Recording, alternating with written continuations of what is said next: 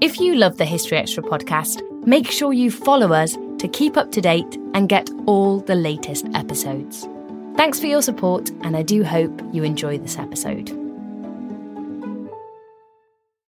This episode is brought to you by Indeed. We're driven by the search for better, but when it comes to hiring, the best way to search for a candidate isn't to search at all. Don't search, match with Indeed. Use Indeed for scheduling, screening, and messaging so you can connect with candidates faster. And listeners of this show will get a $75 sponsored job credit to get your jobs more visibility at Indeed.com/historyextra. Just go to Indeed.com/historyextra right now and support our show by saying you heard about Indeed on this podcast. Terms and conditions apply. Need to hire? You need Indeed. When you need mealtime inspiration, it's worth shopping Kroger, where you'll find over 30,000 mouth-watering choices that excite your inner foodie. And no matter what tasty choice you make, you'll enjoy our everyday low prices, plus extra ways to save, like digital coupons worth over $600 each week. You can also save up to $1 off per gallon at the pump with fuel points. More savings and more inspiring flavors make shopping Kroger worth it every time. Kroger, fresh for everyone. Fuel restrictions apply. Another day is here, and you're ready for it. What to wear? Check. Breakfast, lunch, and dinner? Check. Planning for what's next and how to save for it? That's where Bank of America can help. For your financial to-dos, Bank of America has experts ready to help get you closer to your goals. Get started at one of our local financial centers or 24/7 in our mobile banking app. Find a location near you at bankofamerica.com/talktous. What would you like the power to do? Mobile banking requires downloading the app and is only available for select devices. Message and data rates may apply. Bank of America N.A., member FDIC.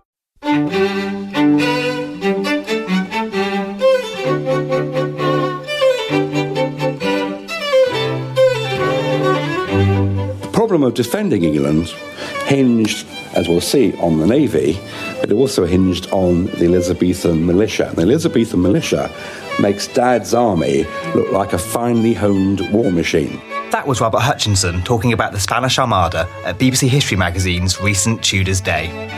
It's clearly of a different order altogether to the other Iron Age houses, which are, really quite modest and small. And that was Michael Fulford from the University of Reading, talking about an Iron Age mansion discovered in a dig at Silchester.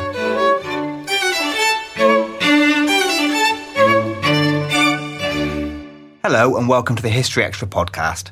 My name is Matt Elton and I'm books editor of BBC History Magazine, which is the UK's best-selling history magazine.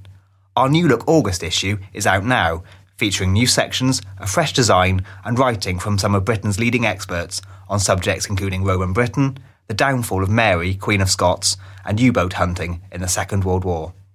You can find the issue in all good newsagents and on subscription. See historyextra.com/subscribe for subscription deals. We also have digital editions available for the iPad, the Kindle Fire and Google Play. For details of our digital formats, including price, content and availability, head to historyextra.com/digital. The Spanish Armada's attempt to land on the Kent coast in 1588 is one of the most famous episodes in British history. However, as historian Robert Hutchinson argues in a lecture recorded at BBC History Magazine's recent Tudors Day, we may need to reconsider what we think we know about the event. One of the problems one has in writing books is, of course, they never turn out the way you expect them to. And my book on the Spanish Armada, which has just been published, didn't turn out the way I intended. I suppose the way to describe it quickly is imagine Master and Commander meets Carry On Up the Vatican meets Dad's Army. And one of the problems we have, of course, with the Tudor period is that the Tudors invented propaganda. It may have been the size of Henry VIII's codpiece. It may be much more subtle, as it was practiced later on in the reign of Elizabeth I. But our perceptions, still taught in our schools, a few schools which still teach history, leave us with impressions which need to be revisited. I mean, first of all, we have the Armada, the plucky little ships defeating the mighty Spanish Armada. Rubbish. Actually, both sides were, in military terms, fairly well matched. But of course, the English didn't defeat the Spanish Armada. Lots of other factors did. Stupidity on the part of the Spanish, complete stupidity, poor organisation, bad luck, but most of all, the weather. The weather, and we'll come on to that later on. The English ships failed to land any kind of killer blow as they harried the Spanish Armada up the English Channel. Why? Because Elizabeth, with her depleted exchequer and her natural parsimony, didn't send them any gunpowder or any shot. So they were continually harried by that. And in fact, the Spanish, even after the Battle of Gravelines, had only lost 6 ships, and 2 of those were by accident, their own fault. So they were still, although they were very badly battered, they still were a coherent fighting force. And, of course, we also talked about the Great Patriotic War, the defence of the Protestant bulwark against Catholic Europe. And, of course, 40% of Elizabeth's subjects were still Catholic. And her ministers, and indeed the Spanish, expected them to rise in support of the invaders after a landing.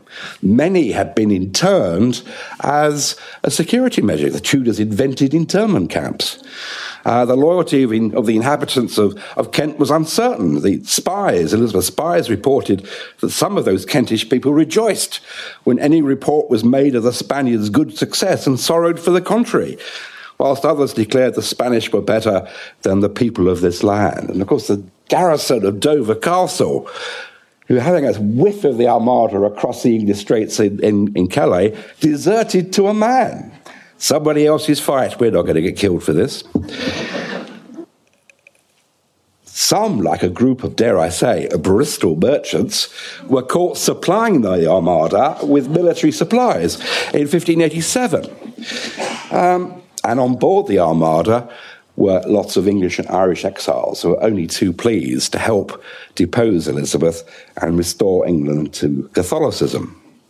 So, of course, it is a Tudor story. The Armada, the roots of the Armada campaign go all the way back to that old ogre, Henry VIII, and his taking England out of the Catholic Church in his desperate search for a male heir to safeguard the insecure Tudor dynasty.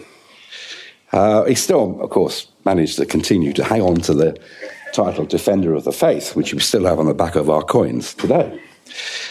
His dysfunctional family yielded 3 more Tudor sovereigns, the precocious, rather priggish Edward VI, under whose government Protestantism swept away anything Catholic from our churches and cathedrals. Mary, of course, who promptly returned England to the authority of Rome. And finally, there was Elizabeth, the only child of Henry's second wife, Anne Boleyn. And Mary hated her half-sister with a black sibling passion. And she feared her as a younger rival waiting to wear the crown of England when she died or was deposed. And of course, here we have England, now Catholic country again, and Elizabeth merely paid lip service to the return of that old religion.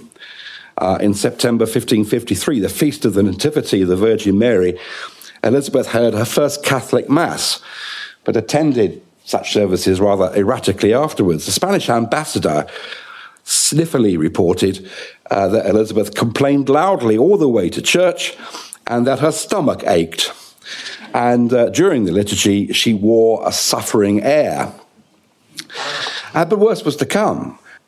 Elizabeth was imprisoned at the Tower of London over suspicions of her involvement in Wyatt's abortive rebellion in 1554 against plans for Mary's rather joyless marriage to Philip of Spain. And when she was eventually released, and she spent the remainder of Mary's reign under close house arrest. And Mary died childless in St James's Palace about 7 o'clock in the morning of the 17th of November in 1558 in agony from the uterine cancer or the ovarian cysts that she was suffering from.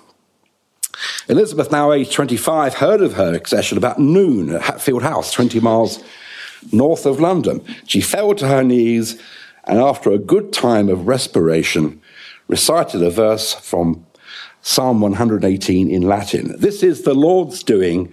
It is marvellous in our eyes. You know, one of the things about the Tudors is they're always great on sound bites. I bet you she's been rehearsing that for hours, if not days beforehand, because she knew her half-sister was dying. And we had Henry VII this morning. Lands in Wales. He's got a quote for the occasion, hasn't he? It's a good job ITN weren't around then. So Elizabeth is crowned as queen, but that old Tudor curse about who's going to succeed them was still very much in the minds of her government and Parliament. But the Queen rejected any talk about marriage at this stage. Her brother-in-law, Philip of Spain, not the most romantic of all people, after hearing of Mary's death, his wife's death, noted, I felt a reasonable regret, and was more worried about his garter insignia and regalia, which was still in Whitehall Palace, which he wanted to reclaim because it was actually quite valuable.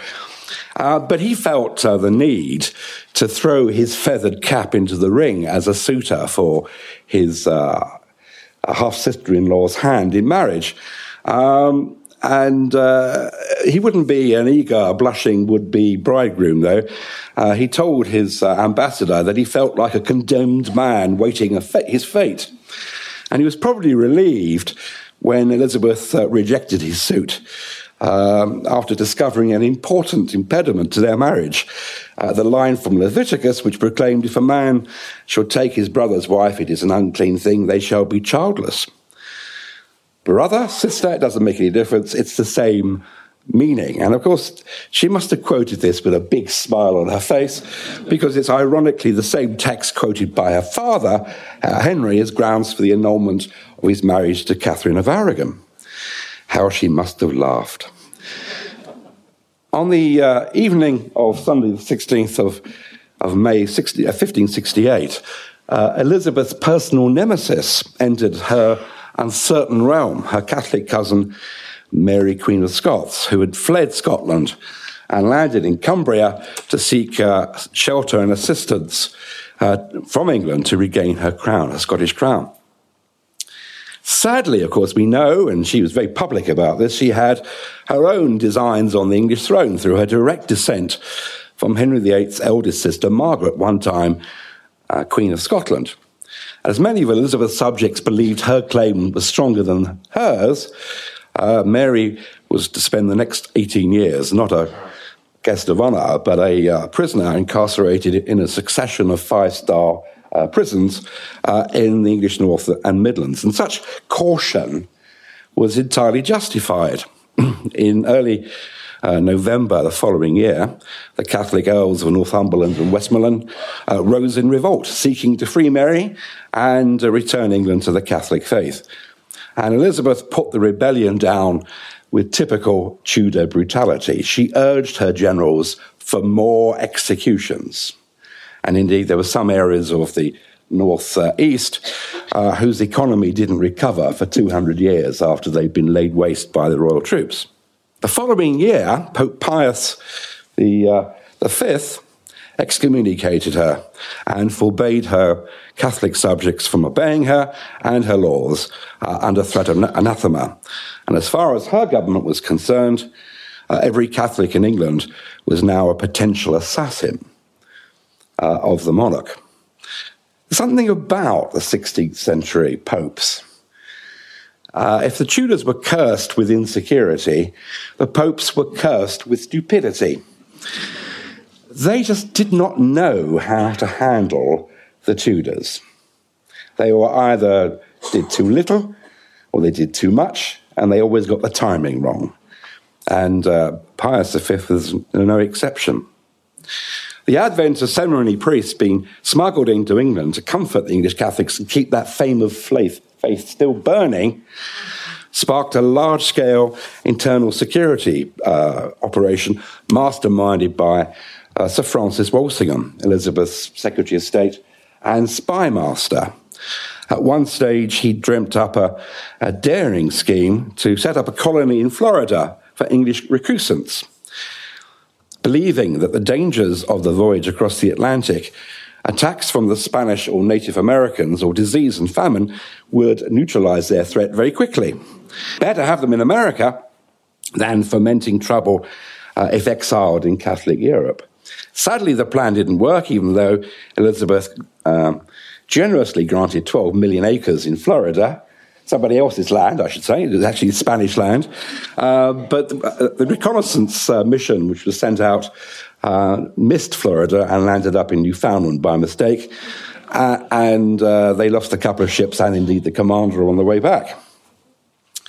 So we have the Spanish Armada. Now, lots of people are taught in schools the Spanish Armada was launched because of the death of Mary Queen of Scots. Not true. It's been planned for 2 years before then, and it's really all about Spanish reaction to Elizabeth's support for the Protestant rebels in the Spanish Low Countries.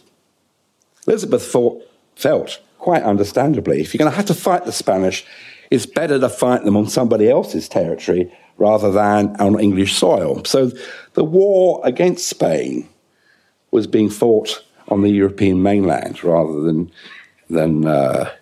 on English soil, and that obviously was something which Philip felt he needed to stop. He was also finding Drake's continued attacks on the bullion ships and Spanish settlements in the Americas were becoming a little bit more than tiresome because the Spanish Empire was costing more and more, and he did need that bullion. So that's why he launched the Spanish Armada in 1585.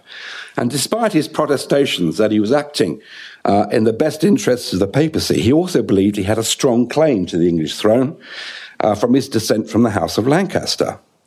But his major problem was money with which to finance the Armada. Walsingham was waging economic warfare against it, preventing those Italian bankers in North Italy from granting him loans or letters of credit.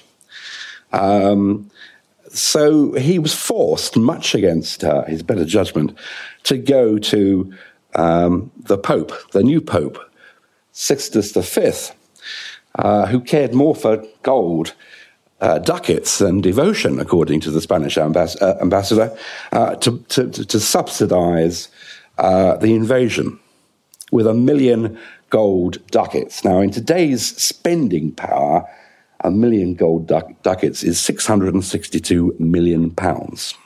It was agreed reluctantly by Sixtus V, who was more interested in rebuilding the Church of the Holy Sepulchre in Rome than financing an invasion of England. He thought Spanish troops should be much better employed doing that than fighting Elizabeth. And indeed, he was a huge admirer of Elizabeth. Rather to his cardinal's embarrassment, he frequently made speeches of praise about Elizabeth, saying what a wonderful queen she was. He was plainly infatuated by her, and his cardinals found this very difficult listening. Hence the Vatican bit. Carry on up the Vatican. But he was no one's fool. Sixtus V stipulated that not only should Philip be able to bestow the crown of England on anybody he chose, providing that the new monarch pledged that the defeated realm would come back to the Catholic Church, and the Church's properties and rights alienated by Henry VIII would be restored. Sixtus stipulated that not 1 penny would be paid until the first Spanish soldier set his foot on English soil. And they never did. And he never paid up a single penny. So after years of Elizabeth's parsimony, England's defences were pretty decayed. There was one bulwark, one fort in Sussex, which hadn't been repaired during the 43 years since it'd been damaged by the French in a raid during her father's time.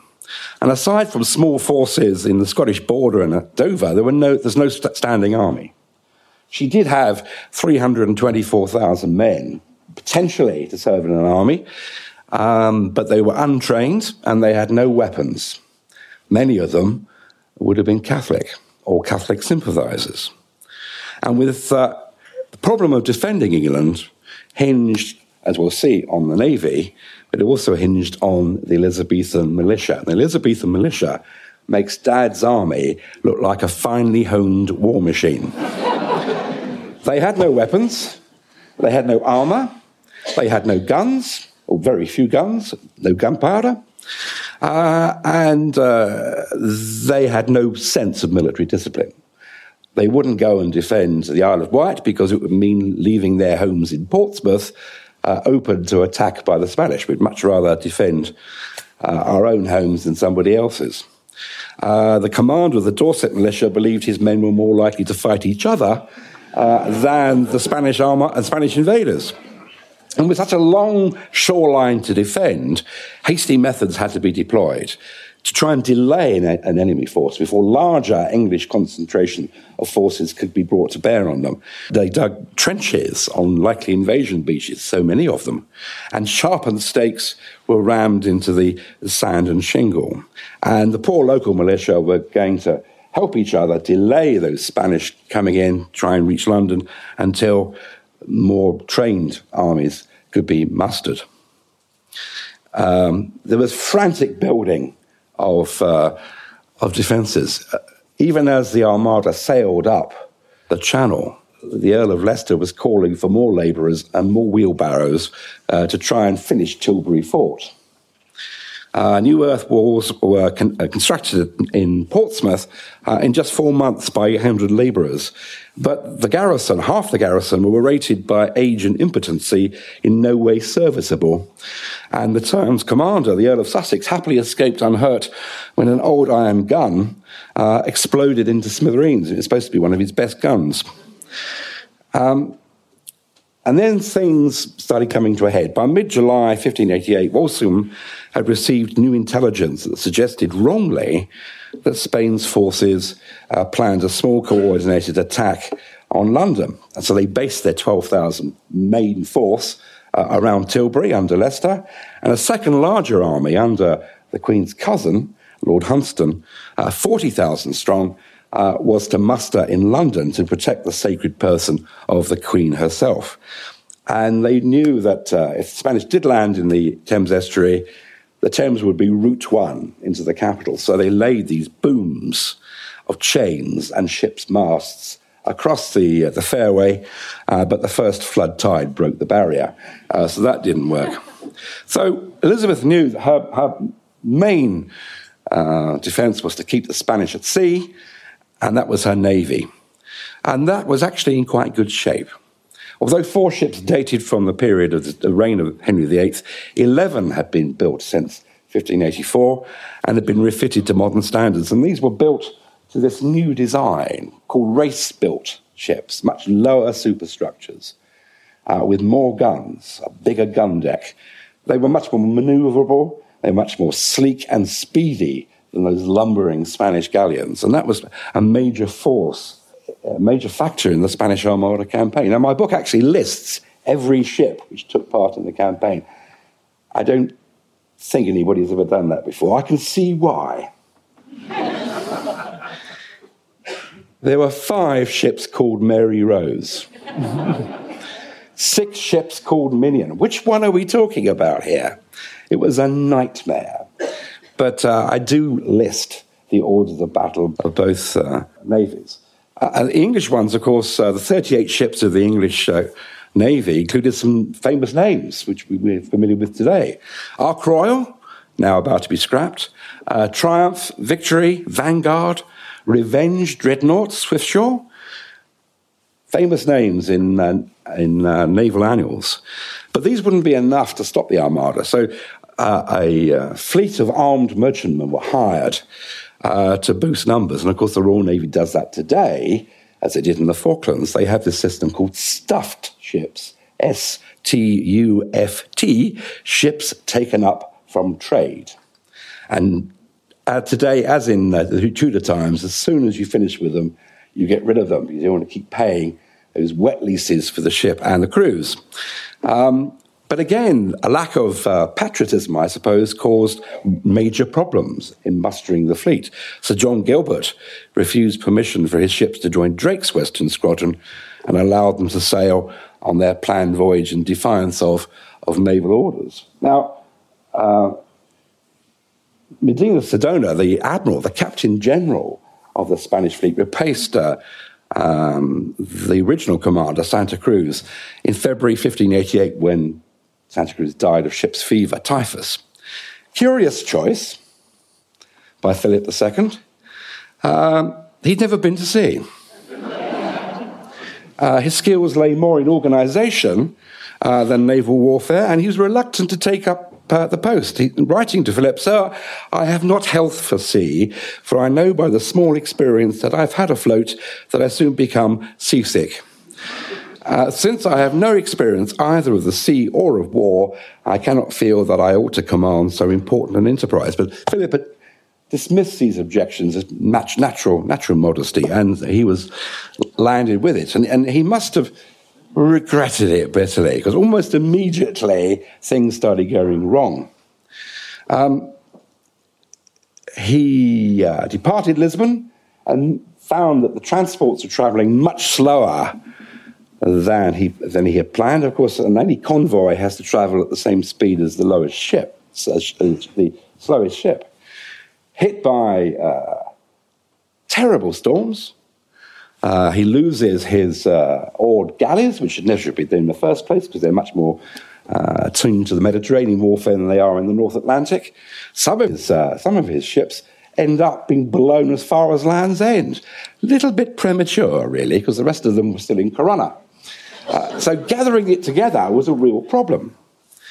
But the major problem was, the great weakness was this meeting up between the Armada and the 20,000 men under the Duke of Parma, who was going to find this amphibious force.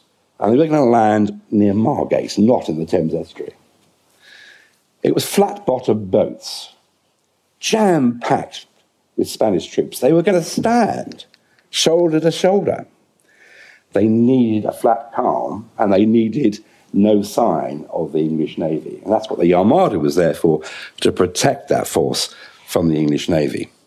But they never met up. By the time the Armada, after those 6 days of fighting in the Channel, by the time the Armada got to Calais, they hadn't even started to embark the barges. So there they were sitting ducks outside Calais. And of course the English put in the fire ships, but failed to capitalise on the panic it's caused in the Armada, being distracted by the plunder of a beached galleass, San Lorenzo, which was stranded at the mouth of Calais harbour.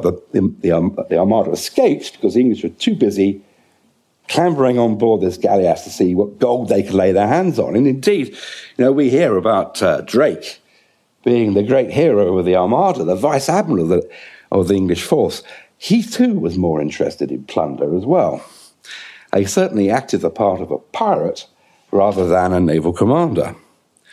So here we have the Armada scattered, and the next day Medina Sidonia and a couple of his largest ships fought a very brave action to hold off the English Navy while the rest of the Armada could be gathered together again. And that resulted in the Battle of Gravelines. And that's when the Spanish ships started taking really severe battle damage, although Drake fired a couple of rounds and then pootled off for other reasons. The other problem the Armada were in, they were caught in a trap because just north of them were the Flanders sandbanks, and the Dutch had removed all the navigational marks. And they could hear the crash of surf on the shingle of these shoals off the coast of France. They knew they would be wrecked and they would have no hope of survival. But amazingly, for the first time, the weather did them a favour. And at the very last second, it veered round. The wind veered round and the Armada were taken out to sea. So, despite Elizabeth's perennial meanness, or because of that rather, her ships had no munitions left when the Armada escaped. Her sailors were unpaid and dying from disease. The English chased them into Scottish waters, and when they were convinced that they weren't coming back, scurried home to try and find some food and some pure water and medical attention for the wounded and sick. But as I said right at my start, it was climate change. It was bad luck. It was bad tactical mistakes which destroyed the great and most fortunate navy. The weather cycle in 1558 was the worst in one which really began in the 4th century, in the Roman period. Unsettled summers and tempestuous autumns. And those storms destroyed much of the Armada on the west coast of Ireland. In my book, there was actually a map of Northern Ireland done in 1589, which you wouldn't recognise it as Northern Ireland, I have to say. But it was found in the archives of the Marquess of Salisbury underneath Hatfield House. And it marks the Spanish wrecks, and there's 3 we didn't know about. So evidence recovered from those wrecks indicated the Spanish had never fired their main armament.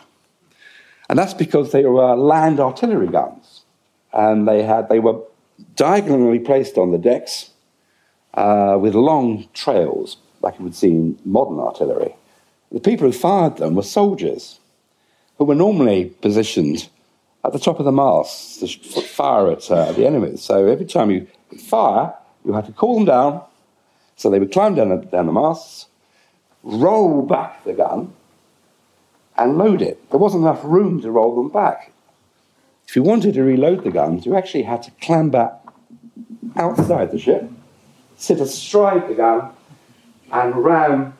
There weren't many volunteers to do that in the middle of a battle. And that is why the Spanish never fired their main armament.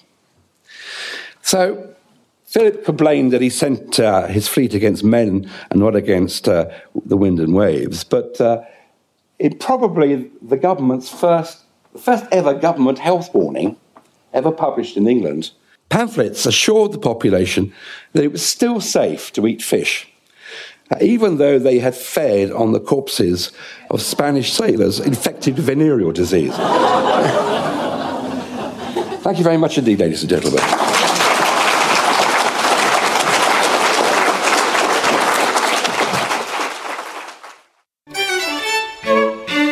We don't always realise just how much our negative thoughts and experiences stick with us and weigh us down. You may find your brain constantly running through a highlight reel of bad moments. That comment your friend made last week that hurt your feelings. That frustrating thing your mum does. Or that silly thing you said in a meeting. Maybe it's time to get it all off your chest. Whether it's a tiny annoyance or something much bigger, talking about it can give you some relief and lead you to a potential solution. That's where therapy comes in. It's a safe space to share whatever's weighing you down and learn to process it, so your internal highlight reel can focus on the good stuff. And BetterHelp offers affordable online therapy on a schedule that works for you. Connect with a licensed therapist by text, phone, or video call. Start the process in minutes and switch therapists anytime. Let it out with BetterHelp. Visit betterhelp.com/historyextra today to get 10% off your first month. That's BetterHelp, HELP.com/historyextra. This episode is brought to you by Indeed. We're driven by the search for better, but when it comes to hiring, the best way to search for a candidate isn't to search at all. Don't search, match with Indeed. Use Indeed for scheduling, screening, and messaging so you can connect with candidates faster. And listeners of this show will get a $75 sponsored job credit to get your jobs more visibility at Indeed.com/historyextra. Just go to Indeed.com/historyextra right now and support our show by saying you heard about Indeed on this podcast. Terms and conditions apply. Need to hire? You need Indeed. That was author and broadcaster Robert Hutchinson. Robert's latest book, The Spanish Armada, is out now and published by Weidenfeld and Nicholson. Before our next interview, I'd like to mention that extra tickets are now on sale for our History Weekend Festival, taking place in the historic Wiltshire town of Malmesbury from the 25th to the 27th of October. We've seen huge demand for tickets, and we're delighted to announce that some of the weekend's events will now take place in a larger venue, the beautiful Malmesbury Abbey. This means that we can now offer for sale tickets for some of the events that were previously sold out. For full details and ticket information, please visit historyweekend.com. And now we have a short advert. History has always had the best stories. Now, it has the best storyteller in Robin Young, author of The Brethren and Insurrection trilogies. To go about writing a battle scene, you have to look at it from all angles. You have to study the battle scene from both sides, because, as they say, history is written by the victors. Before I started writing Insurrection, I sat down and spoke to a former SAS commander about what it really was like to be in war, what it was like to fight for your life. Renegade is the new novel from Robin Young, a dazzling story of conspiracy and divided loyalties, and a superb portrait of the medieval world. Renegade by Robin Young is out now. A team of archaeologists from the University of Reading is learning more about what life may have been like for upper-class people in ancient Britain, thanks to the recent discovery of a huge Iron Age building in Silchester in Hampshire. The project's director, Michael Fulford, took time out from the excavation to tell me more about the findings. The first question really is how you first got involved in the Silchester project. Oh, well, that goes back rather a long way. When I was, I'd just been appointed to a lecturer here at the University of Reading, and out of the blue came a letter from what was the predecessor body to English Heritage, saying, would I be interested in doing a small excavation on the town wall at Silchester? And being, young and energetic, I said, yeah, I'm up for this. And that was just about 40 years ago. And so things moved on from there, from strength to strength, till now we have this fantastic Town Life project, which is now in its 17th summer. It's coming to an end, but it's produced the most wonderful story of life changing through the whole of what we think of as the history of Caleva, from Iron Age through to abandonment after the Roman period. Talking about this specific, I suppose, mansion, how important a find in the project was it? Oh, well, I mean, one of the objectives of this long-running project was to reach the Iron Age and to get a sort of clear understanding of what Caleva was like then, because we had no idea really previously. We knew it's there from some work done in the 1980s, but this has given us a big area, and in that area has emerged this big building. I mean, mansion's one way of calling it. I sort of see it as a hall, a big sort of, along the lines of going a bit later, Anglo-Saxon, the Hall of Beowulf and all of that. But so it's a substantial building, so it's giving us a very clear indication of high status living in the town in the years when it's taking off at the end of the 1st century BC. So that's all very exciting. And it's clearly of a different order altogether to the other Iron Age houses, which are, really quite modest and small.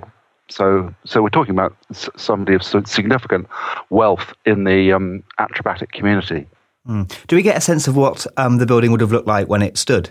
Well, it's always difficult because what you've got in archaeology are essentially foundations. So we've got a construction trench for the outer walls of the building, and we've got a row of post holes for the support of the roof.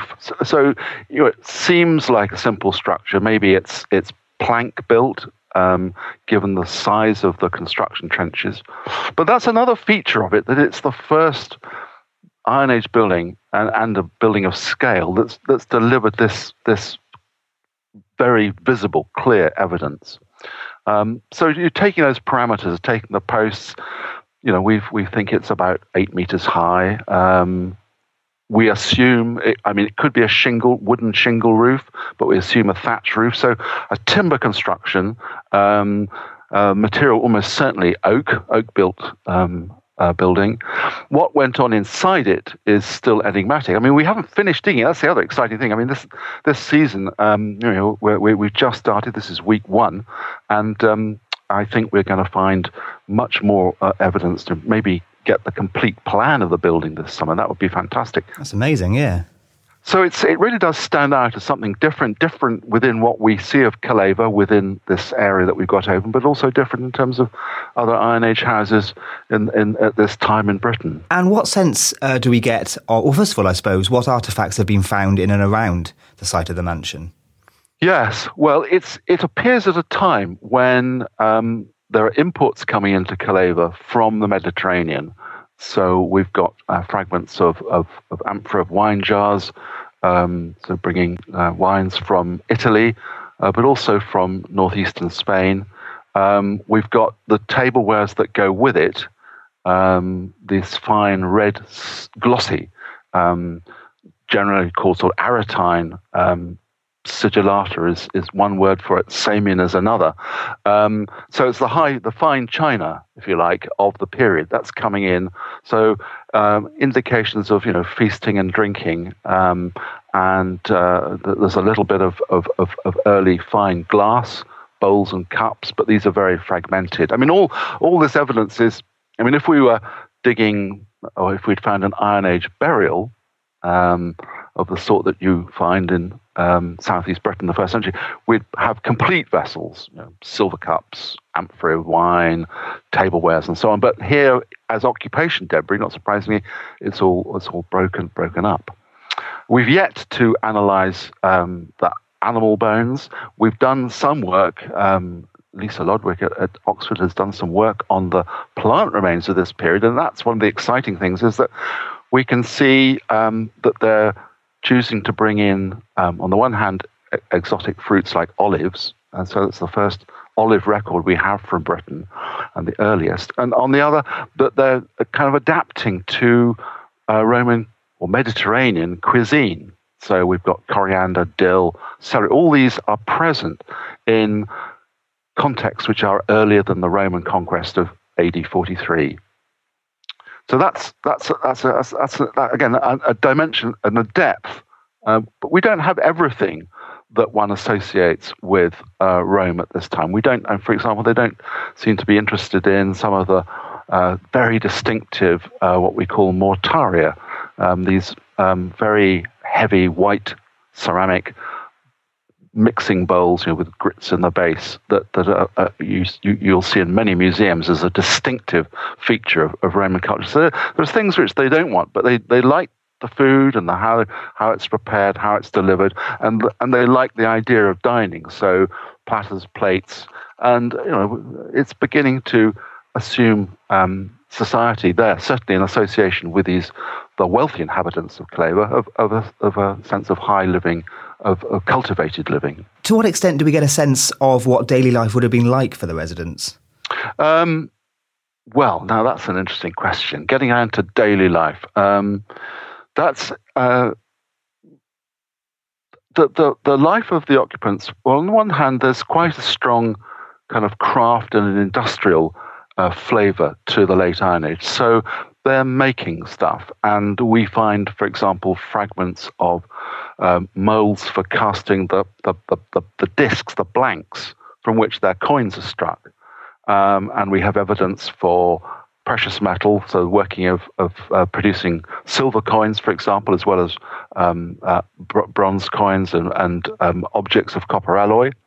So we found items of mold, clay, ceramic mold for making horse gear, harness attachments, that kind of thing. So there's there's iron making going on, iron working. So that there's that side, and we have to think what else is going on that allows these people to import these luxuries from the Mediterranean world. And of course, we turned here to insights from classical sources, in particular the historian and geographer Strabo, who's writing round about the time that our big house is being built and lived in. And he talks about exports from Britain of commodities, bulk commodities like corn, cattle, metals, hunting dogs, and slaves. And these commodities are often difficult to recognize in the archaeological record, But I think one can imagine a fairly sort of competitive society that's going out. And we can see links from Calaver going southwestwards down towards Devon and Cornwall, as well as links which take us into sort of central and eastern England. So there's a lot of trade going on, and sending things, Calaver as a sort of an entrepot, sending those commodities back to the Roman world. And what we see best in the archaeological record are the things which the Iron Age leaders were consuming, their wine and their tablewares. You touched there on animal remains. I read somewhere that there was a small dog that had been sacrificed. Is that the case? Well, yes. Interesting looking at sort of kind of foundation rituals. One of the most distinctive find associated with the building was the burial of a tinier, what people sometimes call a toy dog, complete skeleton dog which had died sort of maybe 3 or 4 years of age. So it wasn't a babe; it was a dwarf breed, well, you know, I think you go down the line that it's just a great coincidence that dog happens to die at the time the building's constructed, or that, you know, it's sacrificed as to ensure the building's long life. So the dog itself, of course, is interesting and a sign of the elite, because that sort of breed is not indigenous to Britain at that time. So the dog itself may have been an import. So you imagine dog coming through customs and quarantine and late Iron Age Britain. That's fantastic. Talking a bit then about the rest of the settlement. I mean, how many houses of this scale were there? Well, here we're kind of going a little bit into conjecture, but if one starts off with an assumption that there is some linkage between what we're seeing in the Iron Age and what then emerges in the early Roman period in Calaver, then we're looking at maybe 1 or 2 big houses per Roman block, Roman insula of the town. So that, you know, pushes the number of big houses of the sort of the tribal magnates, the big men of the tribe, to somewhere in the 30s perhaps. And then if you think of the density of the smaller sort of post-hole Iron Age structures, you're thinking, well, maybe, you know, we're getting up somewhere towards perhaps 1,000 of these, you know, within the area, the enclosed area of the Oppitum. I mean, it would take generations of archaeologists or very sophisticated geophysical techniques to test that out. But I mean, it's not unreasonable to see some sort of degree of correlation between what's happening in the very Iron Age at the beginnings of Calaver and what then transforms into the Roman town. And what were the other buildings like that were built on a smaller scale to this? How similar were they? Well, they're predominantly rectangular. There are some circular buildings that obviously more familiar in a prehistoric Iron Age context, but they're predominantly, the rectangular buildings are post-built, so 6-7 meters dimension, and circular houses about 7-8, not very big really, 7 meters or so diameter. Again, timber is the main means of construction, and we do have some environmental evidence to suggest that thatching was the preferred means of roofing these structures. So again, it gives you that sense of linking back, if you like, into the prehistoric past of Britain. How much of a surprise was it that the town was planned to a grid? It was. Yes, it a great surprise. I mean, it comes out of, again, if you like, a theory, a conjecture that goes back to an excavation in the 1980s, an excavation which really demonstrated that Iron Age Calaver survived beneath the Roman, because when the early excavators worked at Silchester, they couldn't find any traces of Iron Age occupation. But modern excavation techniques allowed us to see that it was actually, despite generations of Roman building, well preserved underneath the Roman horizons. So, from that, it was possible to extrapolate, and that 1980s excavation gave us a kind of hint that there was an organised grid, and that was replicated. So, okay, we had a hint of it in the 1980s. This project, getting down to the Iron Age levels, has confirmed that there is rectangularity, a regularity of layout within certainly that core 80-acre or so enclosure of Kaleva. And that's a very important development, I think. I mean, does that offer us clues that other settlements built at the same sort of time may have been constructed along the same lines? Yes, potentially. I mean, some of we don't really know very much about these early sort of proto-towns, if you like.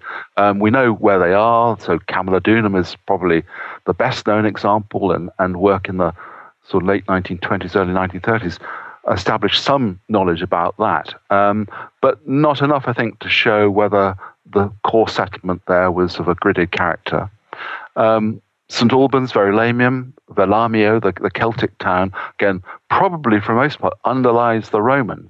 That's what the evidence would suggest, but that needs to be tested out. Canterbury would be another example. So potentially, yes. But because Kaleva is not built on now, has allowed this opportunity for long-term, careful investigation, we've been able to show it here and certainly show the possibility. So others need to bear that in mind when digging the deeper levels of Canterbury or Colchester and St Albans. Do we know when the kind of large hall disappeared?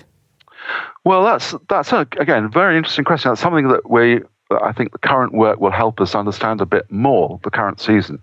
It doesn't look as if it stood for very long, maybe not more than a generation, 20, 30 years, and seems to have been replaced by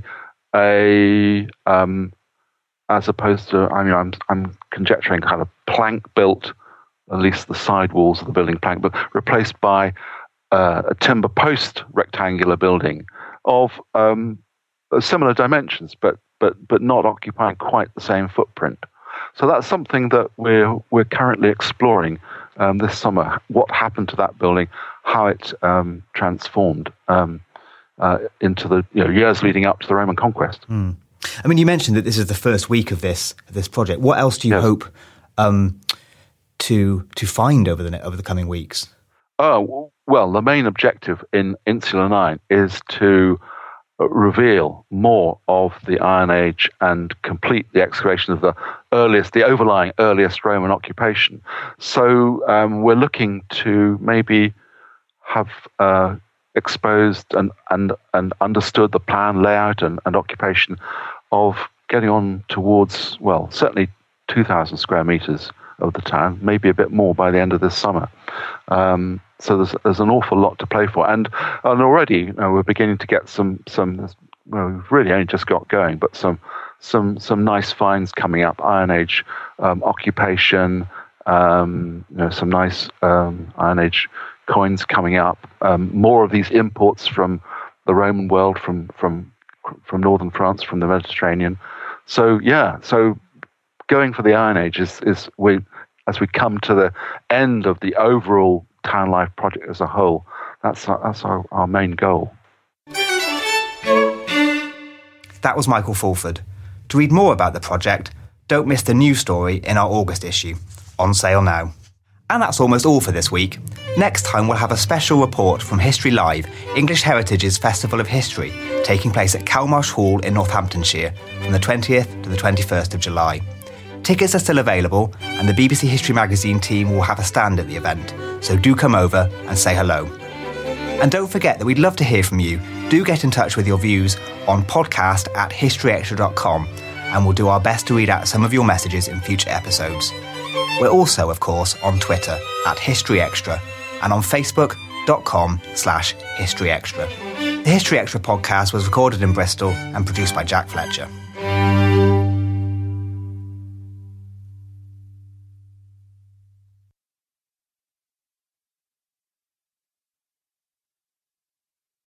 A collision between a Chinese jet and an American spy plane. He came and rammed into our left wing. With relations increasingly strained, what are the chances of things spinning out of control? The Western world was asleep. I'm Gordon Carrera. I'll be exploring the friction in this most important of relationships and asking, has the West taken its eye off the ball? You cannot ignore China. From BBC Radio 4, this is Shadow War, China and the West. Listen wherever you get your podcasts.